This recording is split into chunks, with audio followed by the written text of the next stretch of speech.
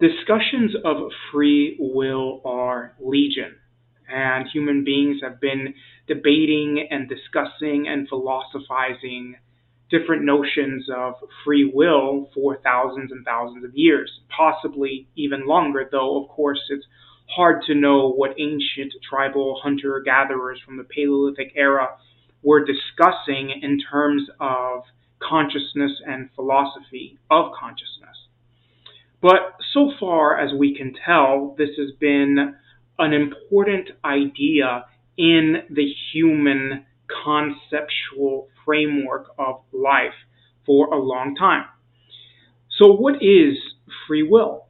Well, free will would be the ability to choose some kind of directionality, some kind of trajectory that falls outside the scope of mechanical conditioning.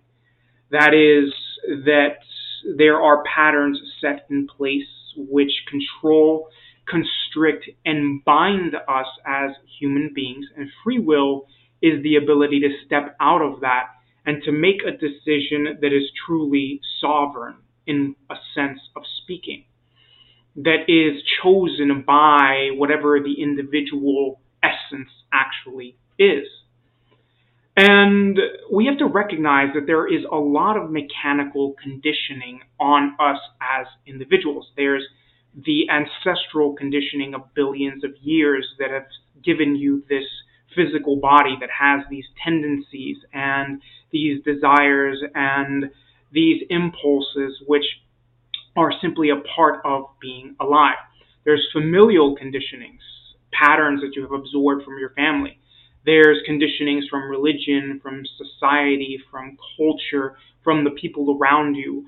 And all of these different factors come into play when we are discussing what free will is, because the free will is acting inside of all of these patterns that are not really chosen by you and that you're acting them out on a consistent basis, day to day.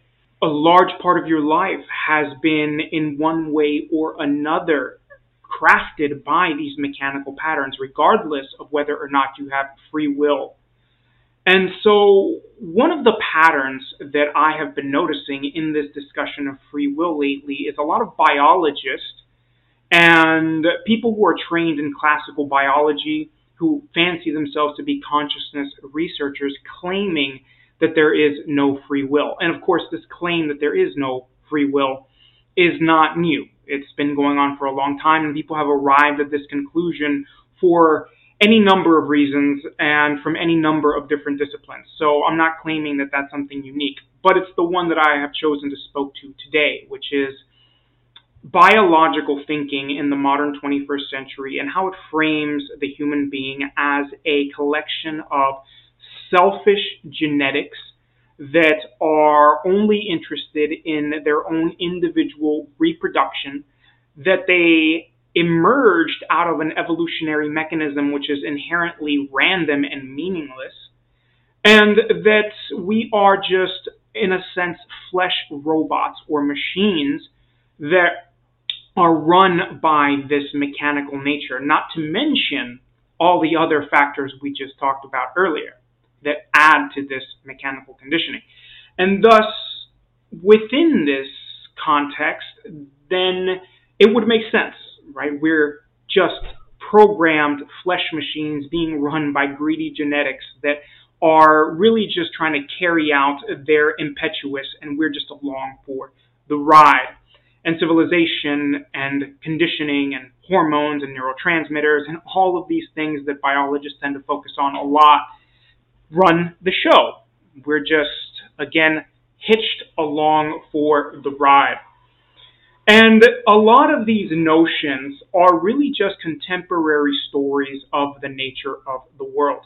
I actually wrote an article recently on my Substack called War, Sex, and Broken Narratives About Our Ancestors, where I look at some of the biological research that actually shows us that there is not a clear-cut definition of what it even means to be an individual on a genetic level, and that in fact we might just be these massive colonies of many different forces conjoined together, some of which are human and some of which are bacterial and some of which are viral and some of which are parasitic. And that being able to define an individual genome on its own and herald that as the leader of life is really a shaky proposition in a lot of ways. But that's actually not what I want to get into now. It's just something that comes up in this type of discussion to put a little bit of doubt in their idea of the world being so clean cut. But let's step back and look at this from a whole different angle. The real reason that a lot of these biologists claim that there is no such thing as free will is because free will is a function of the soul. That's right. And within the modern, contemporary, Western scientific paradigm, there is no model for the soul. There is no language for the soul. There is no understanding of the soul. In fact, many of them would say, or at least let's take a lot of these biologists, and I know because I have been following this research, many of them would say that there is no such thing as a soul, that the soul does not exist, that it's some fanciful illusion. And looking at the wisdom teachings of indigenous and tribal and traditional cultures from all around the world, they would say that the idea that there is no such thing as a soul is the illusion. That the soul is, in some senses, the most real aspect of what we are and one of the most important faculties to cultivate.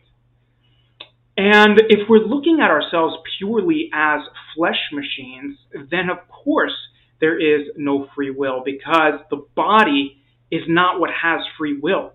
It is the soul which animates the body that carries this free will, this ability to tap into something that falls outside of mechanical condition and to choose a different trajectory.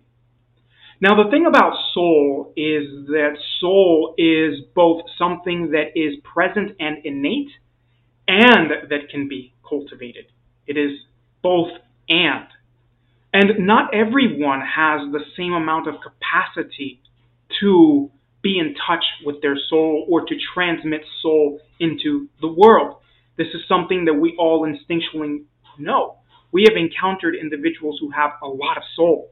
And we can sense that, we can feel it, we can see it, we can taste it, we can smell it. They reek of soul. There are some cultures that have more soul than others. And there are cultures and individuals which are soulless. A large part of modern civilization and consumerist ideology is, in some senses, soulless. It's a soulless, hungry ghost that simply can't be satiated. It doesn't have soul. It's not full of soul. And so what that means is that some people, some cultures even, have more free will than others. And that's a difficult idea for a lot of people and a lot of these biologists to deal with, because it's not something that can be quantified in the same way that they like to quantify things. And it's also not this homogenized force that moves through nature on this even keel basis. The soul is something that emerges in some people more so than others, and that can be cultivated with certain practices much more than others. And that certain experiences in life can actually give you more soul, or at least more access to transmit soul or more connection to soul. Possibly it's all of those and maybe just one of them. Who knows? In some ways, soul is also a mystery. And this idea that our soul is what gives us free will makes us really question what is the soul and what is it connected to. And immediately then you have to start asking questions about divinity and consciousness from a divine perspective and not just as a creation of body.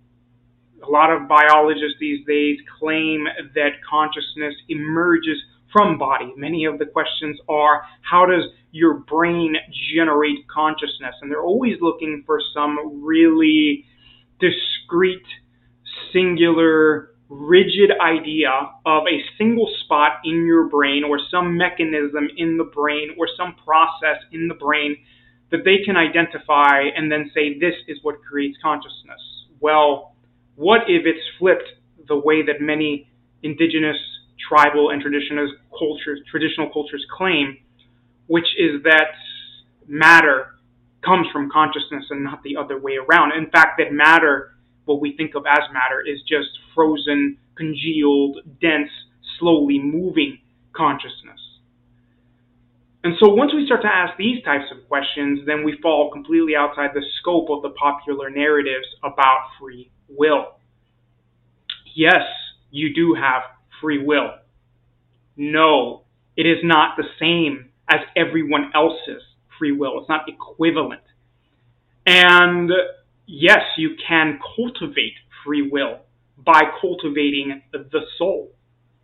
No, your free will does not act in a vacuum. Just because you have free will doesn't mean that every single choice you make from day to day is based in free will. In fact, a lot of it probably is not.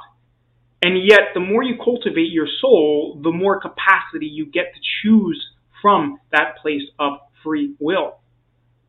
The question is then, what does that mean for you? And how do you choose? And what do you choose? And why do you make those choices?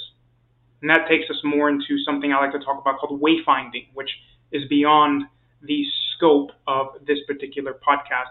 But this is something that I wanted to touch on, that there's a lot of biologists these days claiming that there's no such thing as free will. A lot of people in the modern world tend to, for whatever reason, defer to biologists like they have the whole truth on life.